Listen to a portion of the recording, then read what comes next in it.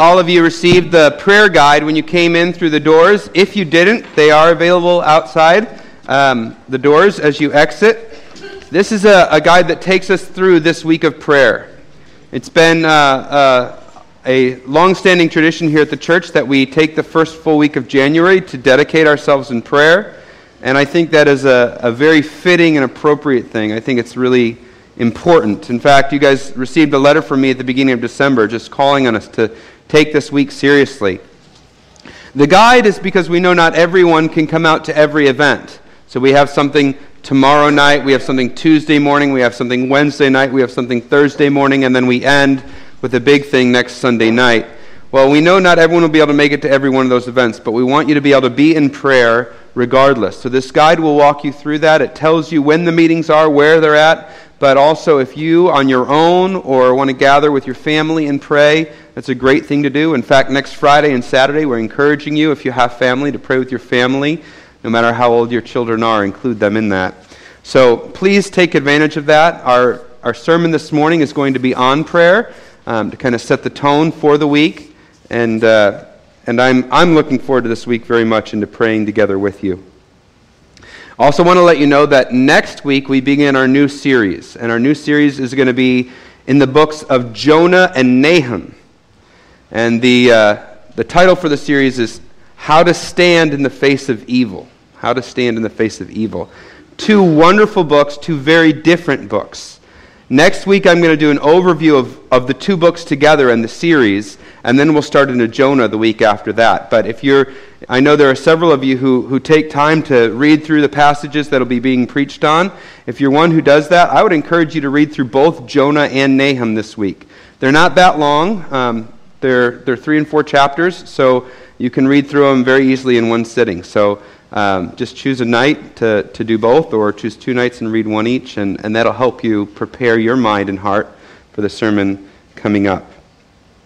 Last thing I want to say before we dig into the Word is last week I mentioned these 2 Bible reading plans that were available if you want to be reading through the Bible this year. One takes you through the whole Bible in a year, and the other one takes you through the whole New Testament in a year, just reading 5 minutes a day, 5 times a week.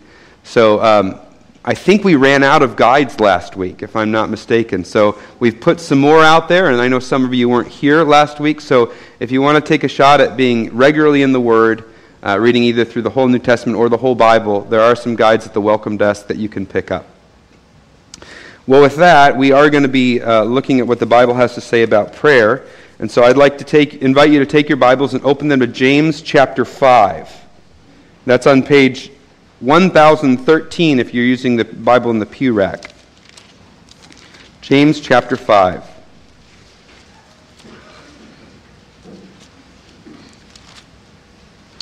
We'll be looking at verses 16 through 18. Let's stand for the reading of God's Word.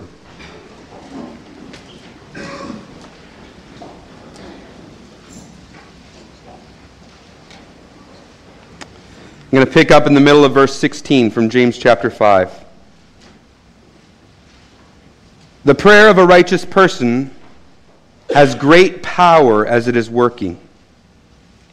Elijah was a man with a nature like ours, and he prayed fervently that it might not rain.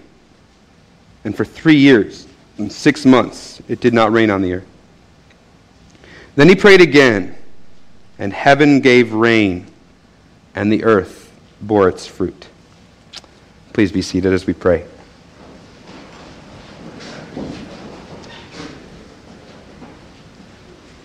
God, we pray that as we look to your word, you would teach us how to pray. And that we would learn what you want us to learn, and that we'd unlearn what you want us to unlearn. That we might be people who glorify our Christ in our prayers. In Jesus' name, amen. How do we learn to pray? How do we learn to pray? I'll tell you for myself, I learned to pray by listening to other people pray. So I grew up in church, and I grew up around Christians Grew up around a family that prayed, and so I heard prayers all the time. And from the prayers that I heard in church and other places in Christian settings, I learned to pray. But then I learned to pray again. It started around college. And I started to dig into the Bible. And I noticed that there are these beautiful prayers recorded in the Bible. And I started to use them. And I started to study them.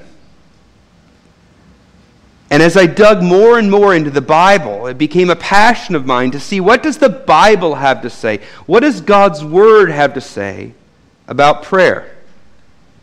And through the years in this quest to learn what the Bible has to say about prayer, I've learned 5 unexpected things that the Bible says about prayer. Now, not all 5 of these things will be unexpected for you, because probably you have learned much of your prayers from the Scriptures. But they were at least unexpected for me, and so if they're not unexpected for you, at least they're good truths from the Bible. So that's what I'm going to share with you today. 5 unexpected things the Bible says about prayer. And the first thing that I want to tell you, the first unexpected truth about prayer from the Bible is this: prayer is talking to God. Prayer is talking to God. There you're going, this was supposed to be a riveting sermon telling me things I'd never heard before. Many of you already get that. Duh, that's what prayer is. But there's actually, increasingly in evangelicalism, there's an influence from Eastern religions that is teaching us new things about prayer that aren't based on the Scriptures. And one of those things is this aspect of prayer that they call listening prayer. That part of our prayer life should be stopping, stilling ourselves, and hearing what God has to say.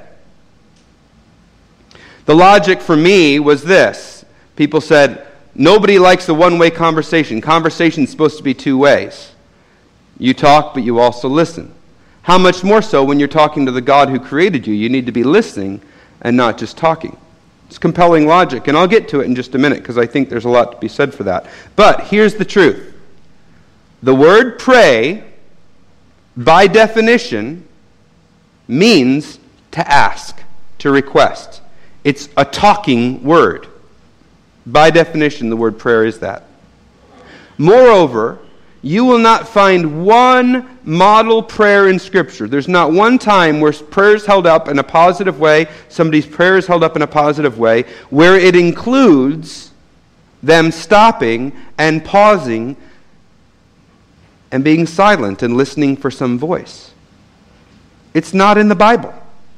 It's common practice in some circles of Christianity, but it is not in the Bible.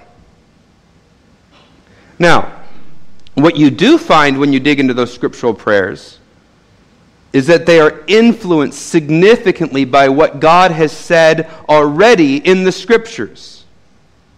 And that's where I think the listening comes in, right? So it's not that we don't listen to God.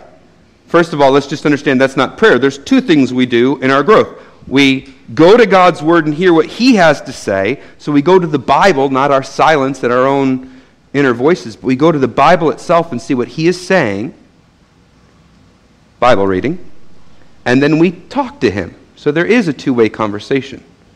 We talk to Him about what He has said, and we interact with what He has said, and we let that drive our prayers. So it is appropriate to listen. We do want a 2-way conversation. In fact, as you'll see as I go through these 5 unexpected truths, a lot of our shortcomings in prayer are because we don't listen enough to what God has already said, and we don't allow the Scriptures to shape our prayers.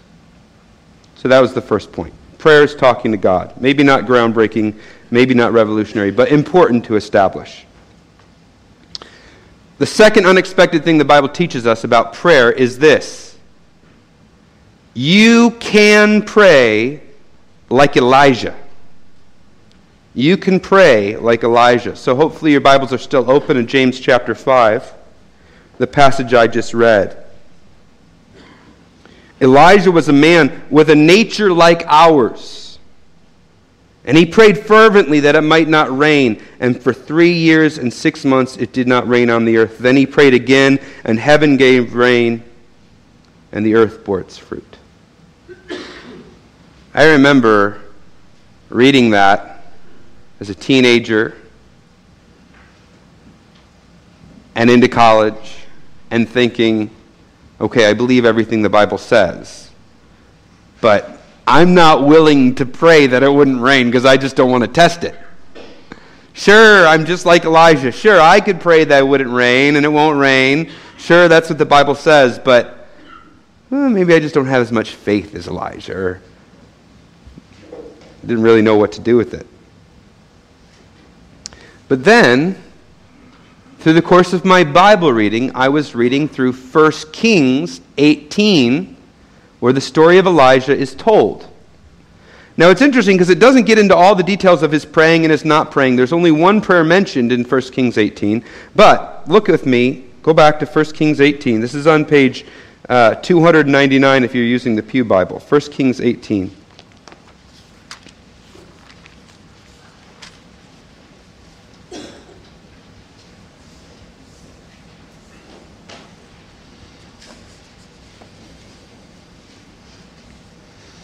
We're just going to begin at verse 1 of 1 Kings 18. After many days, the word of the Lord came to Elijah in the 3rd year, saying, Go, show yourself to Ahab, and look at this, and I will send rain upon the earth. Go show yourself to Ahab, and I will send rain upon the earth. God says that to Elijah. Clear revelation. This is what I'm going to do. There's no question about it. God has said it. It's going to be done. And so he does that. He goes and shows himself to this wicked king Ahab. And there's this big showdown on the top of Mount Carmel. And all of Ahab's false prophets are killed. And then look at the end of chapter 18. And verse 41. And Elijah said to Ahab, Go up and eat and drink, for there is a sound of rushing rain. So Ahab went up to eat and drink. And Elijah went up to the top of Mount Carmel. And he bowed himself down on the earth and put his face between his knees. There's the prayer right there.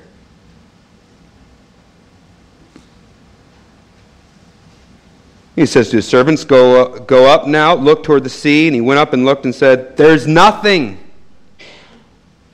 And then he said, Go again, 7 times. And the 7th time he said, Behold, a little cloud like a man's hand is rising from the sea. And he said, Go up, say to Ahab, Prepare your chariot and go down, lest the rain stop you. And in a little while the heavens grew black with clouds and wind, and there was a great rain. And Ahab rode and went to Jezreel.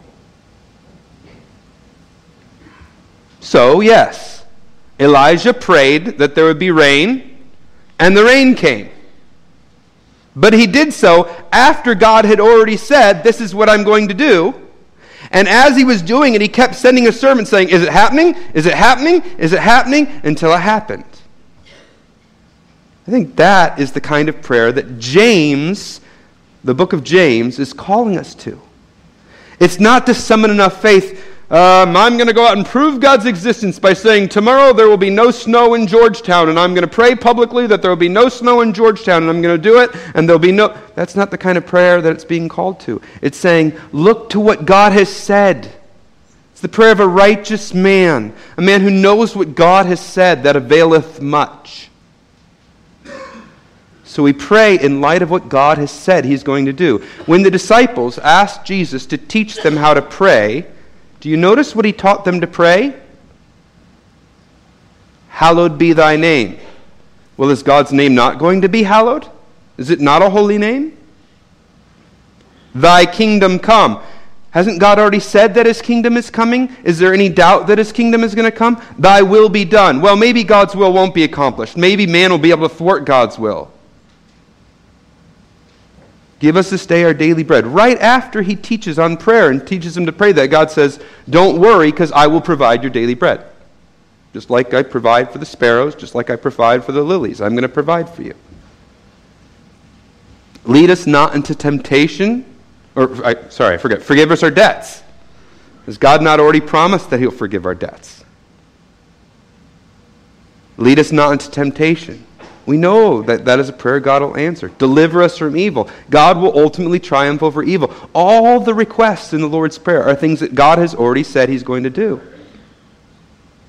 The amazing thing is that God chooses to accomplish his purposes through our prayers.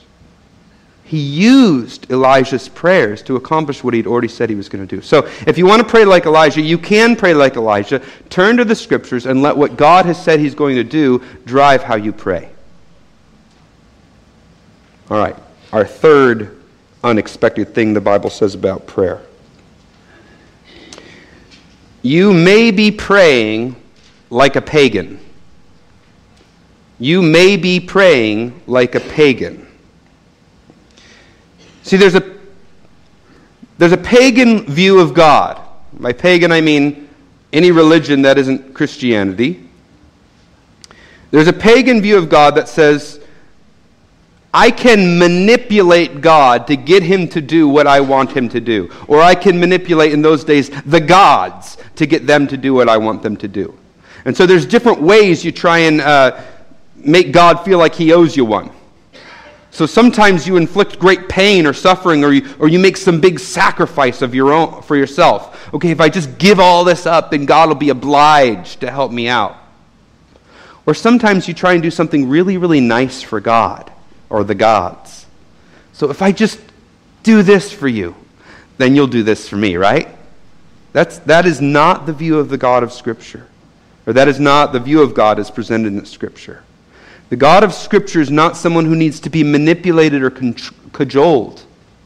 He is sovereign. He is in control. And he is accomplishing his good purposes. So, look at Matthew chapter 6. Again, Jesus teaching on prayer in the Sermon on the Mount. This is on page 811 of the Bible in the pew rack. We're going to look at verses 7 through 13.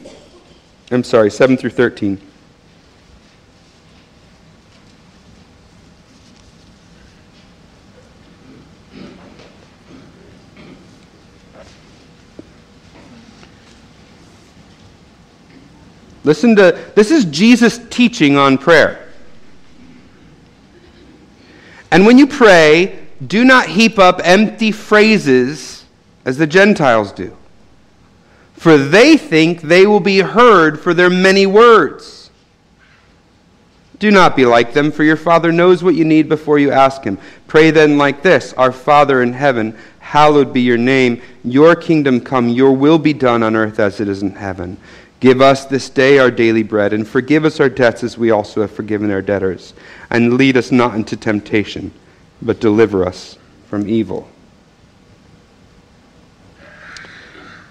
When I was younger, I had a friend who was going through some spiritual crisis. And I told my friend that I would pray for her for half an hour straight. And I felt like that would be, God's really going to use the prayer if I pray for half an hour. And so I started to pray for my friend Ruth. And I prayed for about 5 or 6 minutes. I was like, I've prayed everything I can think of. So I started trying to think of more things to pray and different ways of phrasing it. And I kept saying more and more things, but it was really just more of the same, so that I could fill up that half an hour, thinking that if I prayed half an hour, somehow that would be a more powerful prayer than if I just prayed what God had laid on my heart and brought that to him. But that is actually, according to what Jesus teaches on prayer, is a way the pagans or the Gentiles pray. That is a false view of God. God knows what we need already, so we don't need to heap up our many words to try and convince him that we're really earnest in our prayers. Now, the Bible's not against long prayers. Jesus will go away for a whole night and pray. And there are long prayers recorded in the Scriptures. There's one that we'll look at later that if I just read it to you, it would take about 15 minutes for me to read it to you. So God's not against long prayers. He's against a view of himself that says if I make my prayer long enough, it's more holy. It's more likely to be used. And you see this sometimes at prayer meetings. So we think that the longer our prayer meeting is, the more likely God is to hear it, the more spiritual we feel about ourselves. Or you're at a prayer meeting and one person gives voice to a prayer, and then 3 or 4 other people feel like they need to pray for the exact same thing in the exact same way. I'm not talking about praying from a different perspective or things like that. But it's like, I know it's already prayed about, but I got to pray about it again because we got to make this prayer meeting keep going. We got to fill the space. Because that's what a godly prayer meeting is. Or sometimes somebody just has a simple thought on their mind and they come and they bring that to the Lord, but then they feel like, oh, that was too short of a prayer. So they start praying about everything they can think of. And they go on and on and on and on and on about all sorts of things. Praying around the world, we call it. We're not heard for our many words. We bring our request to the Lord. The model prayer that God gives his disciples is a short prayer. You bring your request before the Lord, and God is using your request to accomplish his purpose. That was groundbreaking for me. All right. The fourth unexpected thing the Bible says about prayer. God is not a genie. God is not a magical genie in a bottle. All right, look with me back in James, chapter 4 this time. So it's not on page 1013, it's on page 1012.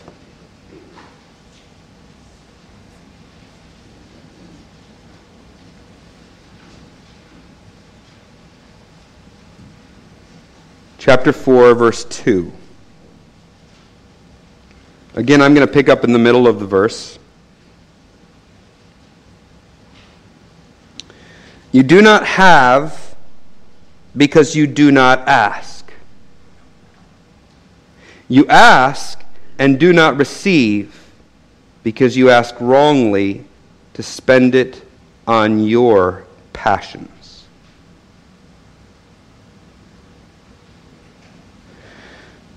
Here's how we often think about prayer.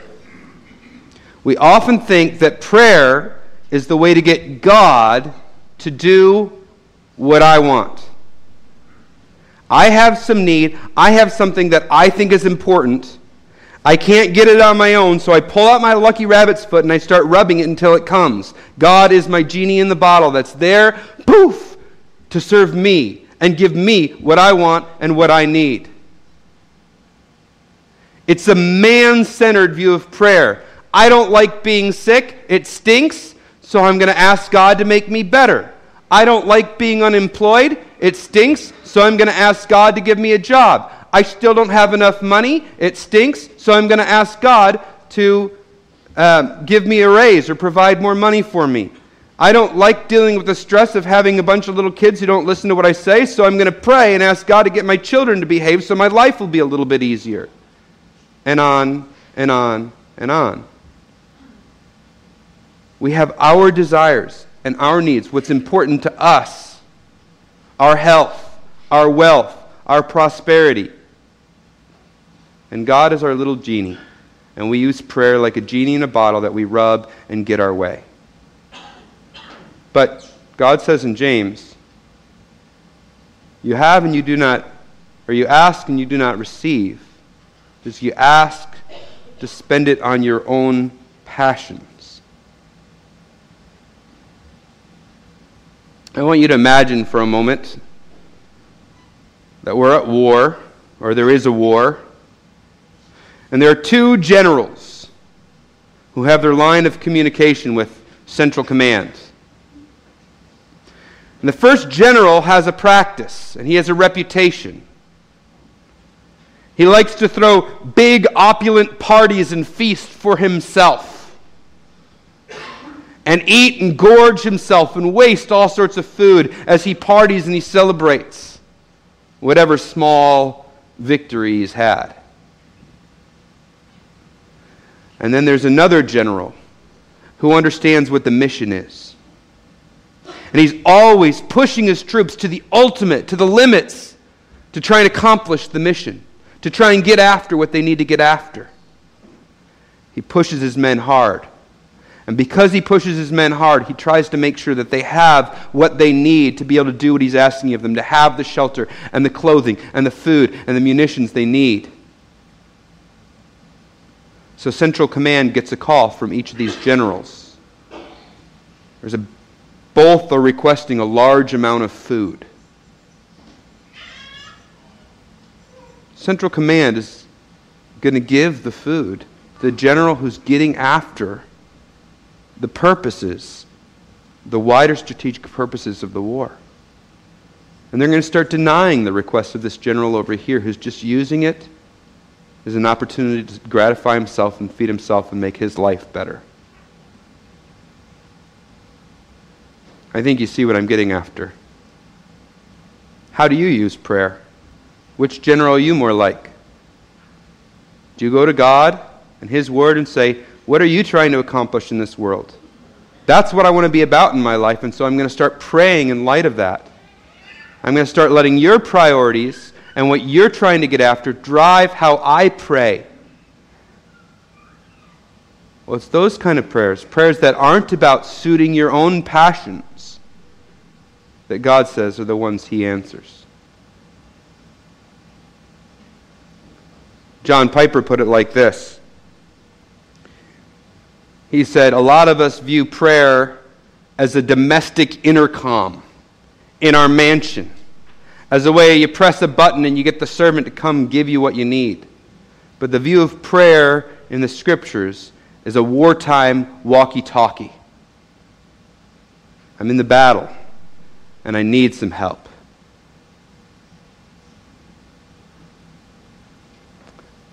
God is not a genie. Prayer should not be man-centered. What do I need? Prayer should be God-centered. What is God about? What does He need? And how can I, through my prayers, be about that? Now, a couple little caveats on this. I want to speak with nuance on this. Number one, it doesn't mean we never bring things we need and our own concerns to the Lord. So I think of Jesus in the Garden of Gethsemane. He's facing the cross, and He knows full well that He has to die in order to accomplish the redemption of the world. That's clearly what God's about. But what does He pray? If it is possible, let this cup pass from me. It's not a wrong prayer to say, here's what I need.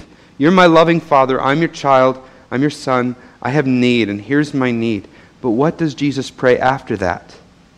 Yet, not what I will, but what thy will be done. So do you see, even in him expressing what his personal need is, God, I'd really like to not have to suffer the way I'm about to suffer. His ultimate prayer is, but I want your will to be accomplished. So I'm not saying you could never pray about your sickness or your unemployment or whatever else. God wants to hear those things. I think biblically, not even in just that prayer, but in other passages, God, who is your loving Father if you're in Christ, loves you as your child, and He's eager to give you good things. It's good to bring those things before the Lord. So I'm not saying don't.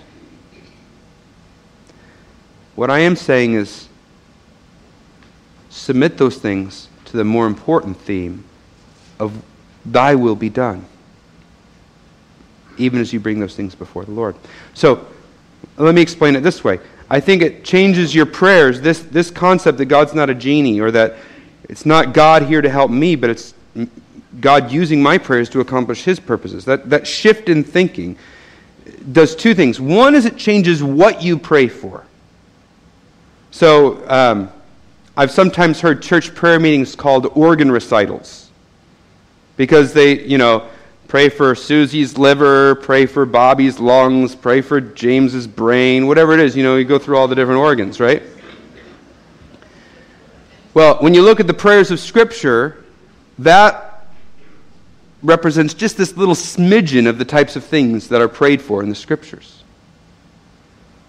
Because the prayers of Scriptures match what is God trying to do in this world. So one of the things that this is going to do is change what you pray for.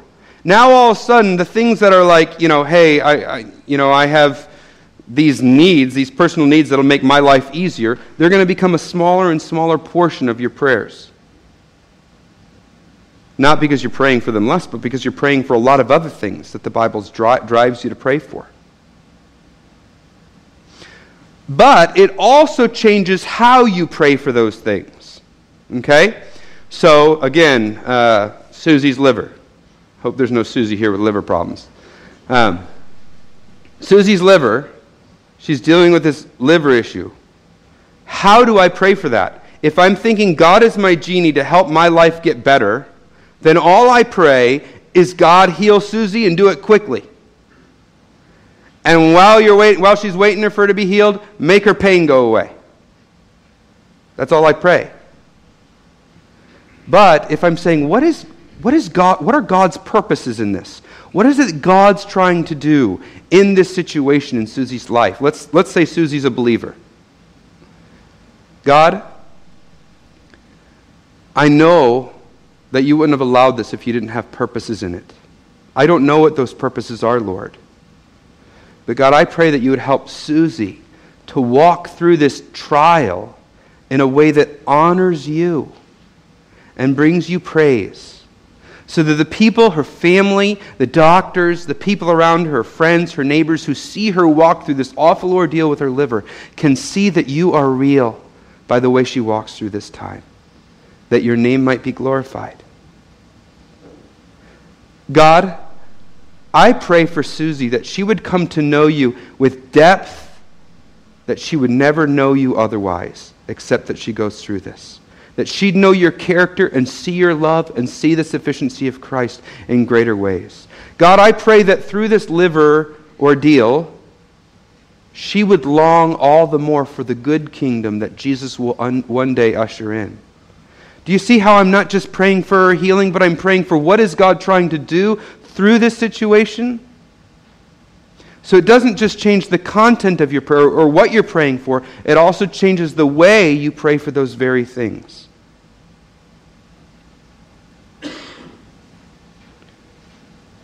So that's the fourth thing. God is not a genie.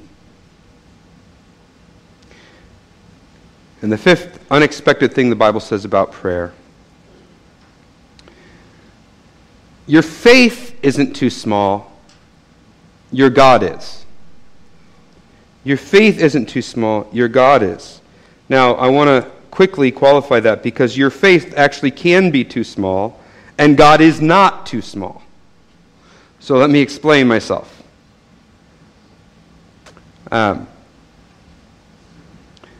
There's an idea out there that in my early years I was exposed to because of certain churches that we attended, that the more you believe it, the more likely you are to get it. Sometimes this theology is, the shorthand we use for it is name it and claim it. I believe this can be mine, God. I claim it as mine. If I just have enough faith, I can claim it as mine and it can be mine. So, my kids have been watching Prince of Egypt, an old cartoon about, or animated feature about Moses. And there's a song at the end, there can be miracles when you believe. And I think Christianity, like many other religions, has been just kind of smushed into just that. Well, isn't belief nice? And God does things through our belief if you just have enough faith. And so we pray and we think, I'm not getting what I think I should be getting because it must be some problem with me. My faith isn't big enough. But it's a wrong view of how the dynamic between faith and God works. So let me give you an illustration that I think is really helpful. I'm just complimenting my own illustration. This is going to be the best illustration you've ever heard. It was helpful to me when I first heard it. So you're driving along, a man's driving along, and he comes to an old rickety bridge. He gets out of his car. He says, I believe that bridge can hold me. I believe with all my heart. Might be a big vehicle, might have only been intended for walking, but I believe it can hold me. He gets into his car, he's got enough belief, and he drives out onto the bridge, and it crumbles and he falls to his death. The amount of his belief had no bearing on whether he could get over that bridge. Now somebody else is driving along, and they come to a bridge that is sturdy and structurally sound.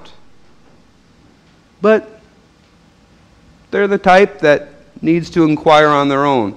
They're not sure. They've heard about bridges collapsing before, and so he's an engineer, so he gets out of his car and he's going to take a look at this bridge. He's doubting. He's not sure. But the way he strengthens his faith is not by summoning it up himself, but by examining the bridge.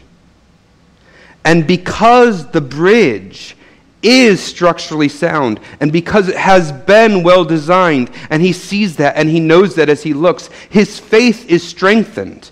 Not because he has summoned faith in himself, but because the object of his faith has proven to be of worth. And he climbs into his car and he drives safely across the bridge.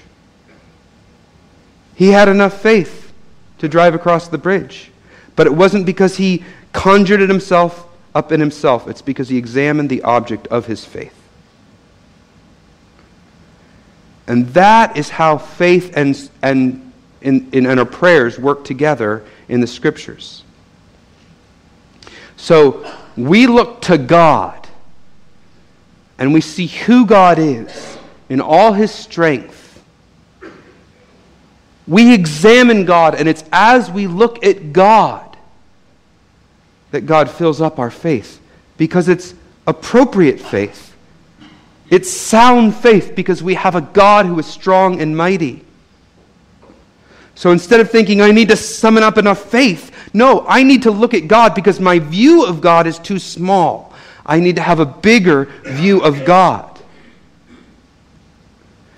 As you examine your own prayer habits and the prayer habits of those you've grown up listening to and start to compare them to the prayers of Scripture, well, I don't know what will happen for you, but the most jarring difference, the point of least congruity was on this point. When you read the prayers of Scripture, they're just chock full of statements about who God is and His greatness and what He's done in the past and who He is in His character. There's one great example. There's lots of great examples of this, but there's one I want you to look at. It's in Nehemiah chapter 9. That's on page 404 if you're using the Pew Bible. Nehemiah chapter 9. This is the one that I said I could read it. It would take me 10 or 15 minutes to read through the whole prayer.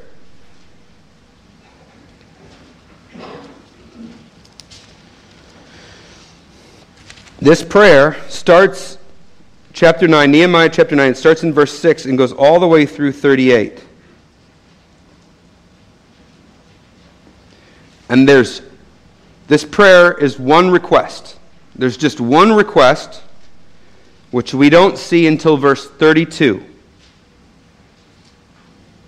Now therefore our God, the great, the mighty, and the awesome God, who keeps covenant and steadfast love. And this is the one request in the whole prayer. Let not all the hardships seem little to you that has come upon us, upon our kings, our princes, our priests, our prophets, our fathers, and all your people, since the time of the kings of Assyria until this day.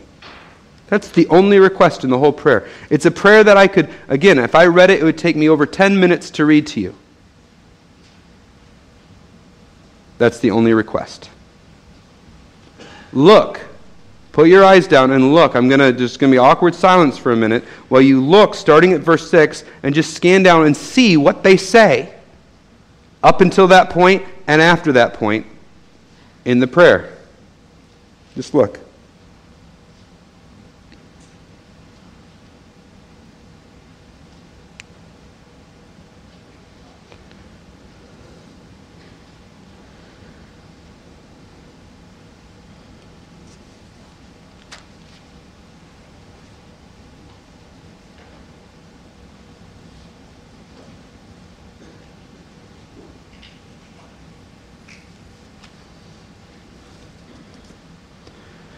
It's a whole history of God's acting.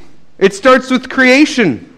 And it states everything that He has done, how the people have rebelled, but God has continued to be faithful to do exactly what He said He was going to do, sometimes bringing judgment because that's what He said if there's going to be rebellion. But God has been strong and mighty and faithful, and He is the powerful one. All the way up until that point. All the way up. And then there's the request, and then it's back to God's faithfulness again and who He is and His character.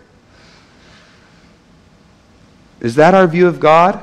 That when we pray, we can't stop talking about who He is and what He has done and His character, such that then we bring our requests before Him because we have a big God? Indeed, we pray little because our God is too small. He is not too small in point of fact, but He is too small in our own perspective.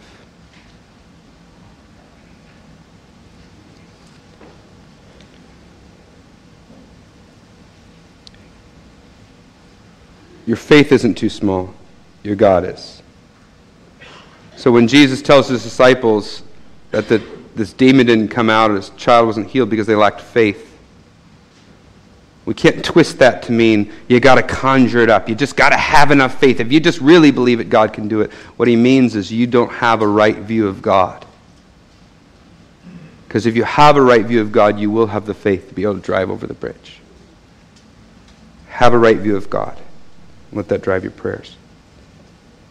There's a lot more we could say from the Bible about prayer, but I hope this gets you started. I hope these 5 truths get your mind going and saying, look, I actually need to re-examine my prayer life.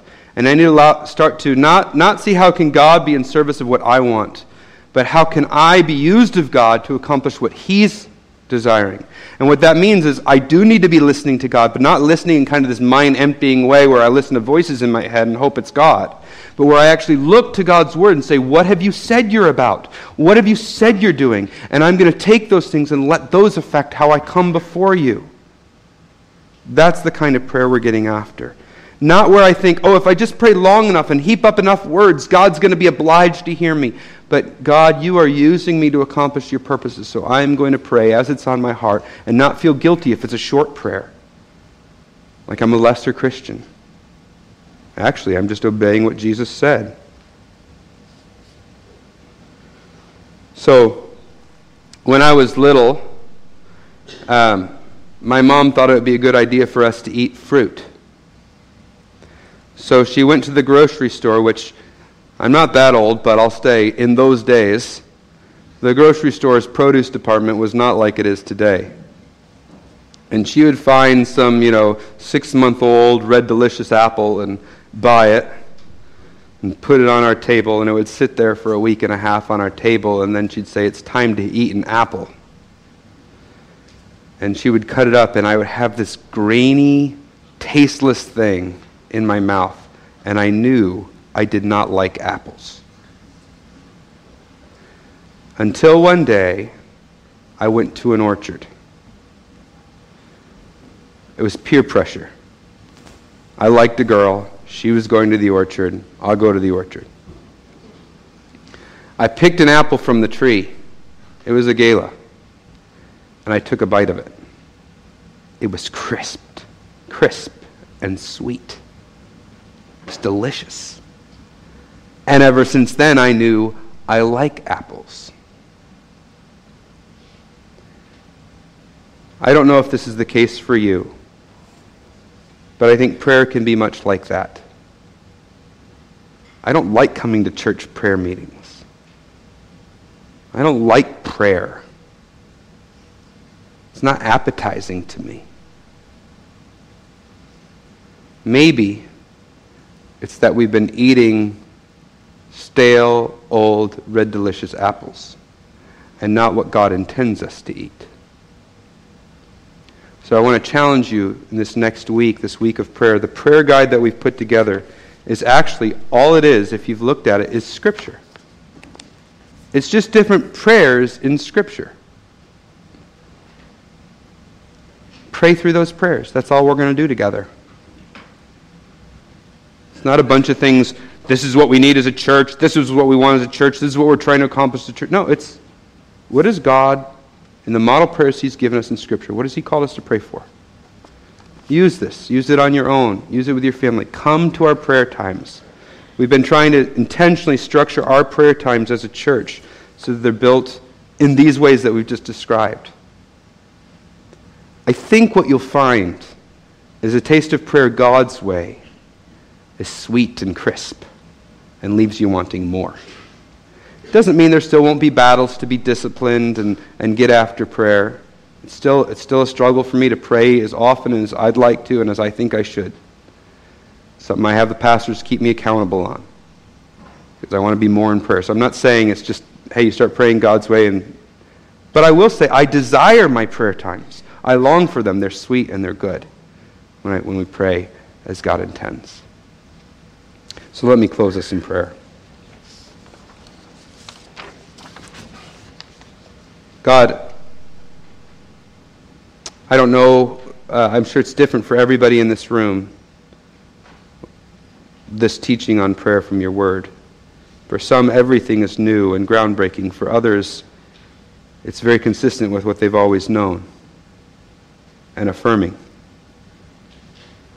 God, it's my heart that I, as pastor of this church, and all of us as a people of this church would pray increasingly so in ways that are shaped by what your word has said, that we learn to pray from your word and not just from the prayers we hear around us. That we would be people who understand what prayer is about, you accomplishing your purposes and including us in that. And that we delight to pray, that we be persistent in prayer. I even pray that this week we'd start to form new prayer habits that can carry us not just this week, but this year and the years ahead. Pray in Christ's name. Amen. I'd like to invite those who are going to be serving up to the front.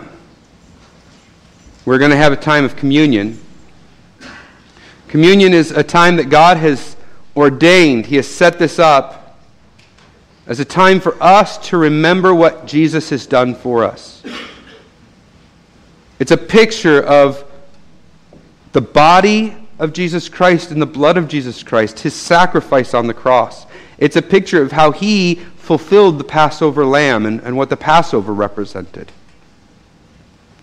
As such, it's a beautiful thing for us as believers to do together. But also, the Bible says, if you're somebody who's not a believer, who you haven't embraced Jesus as your king and said, yep, I love His kingdom and I want to be a citizen of His kingdom, this is not something you should take. Because it's something that has power. It is something that God is using in our lives. And if you take it in a way that you don't really believe it, the Bible says that's not good or healthy for you. And if your life right now is flaunting rebellion against that king. So you say you're a Christian, but you're saying, yeah, but I don't care to follow what Jesus has said. The Bible also says, don't take communion. Don't say, I'm unifying myself with the body and blood of Christ, if that's not how you're living. It doesn't mean you have to be perfect. If we had to be perfect in order to take communion, none of us could. I couldn't. But those areas in my life that I see are out of line, I am consciously fighting against and saying that's not who I want to be and seeking God's help. So if you're in a state of saying, God, that's not who I want to be, I'm looking for your help, please do take of communion. I'm going to pray and then we'll distribute the elements. God, I thank you for what we have before us and the picture that it is. And I pray, Lord, that as we take of the bread and the cup, that you would minister to us. That this connection that we have with Christ is more than just a wafer and some juice, but it's a spiritual reality. A reality that sustains us more than even food and water sustain us in this life. In Christ's name, amen.